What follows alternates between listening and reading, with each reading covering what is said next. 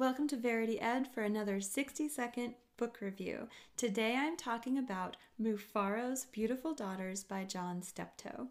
I love this children's book. It is based on a folktale from Africa, and John Steptoe took inspiration for his illustrations from ruins of an ancient city in Zimbabwe. So it's very authentic. The flora and fauna is also from that same region.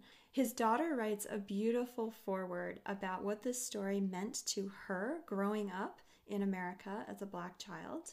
And in that foreword, she speaks of her father using her as a model for the illustrations, and he would have her dress up in white sheets and walk through Central Park for him to take sketches of her for the illustrations in this book. It's a great foreword, and I would highly recommend mom and dad you read it to yourself or to older children before actually digging into the story itself. I also love the tale itself because it really emphasizes to me the universality of the human person and of human stories, no matter what continent they come from.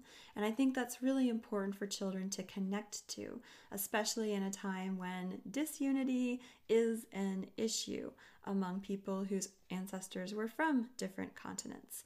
So Mufaro's Beautiful Daughter tells the tale of two sisters, one of whom is not virtuous and is nasty, the other who is very virtuous and is lovely, and how through their behavior, one of them eventually earns the love of the king and marries him. So it's a very classic tale that children of all races and all backgrounds can connect to. And if you've been reading fairy tales in your home from other traditions, your child should be able to make connections between this tale and those tales. So it's a wonderful sort of bridging piece. The illustrations, the paintings are just stunning and breathtaking, and it will really catch you and your child up in the fertility of your imaginations.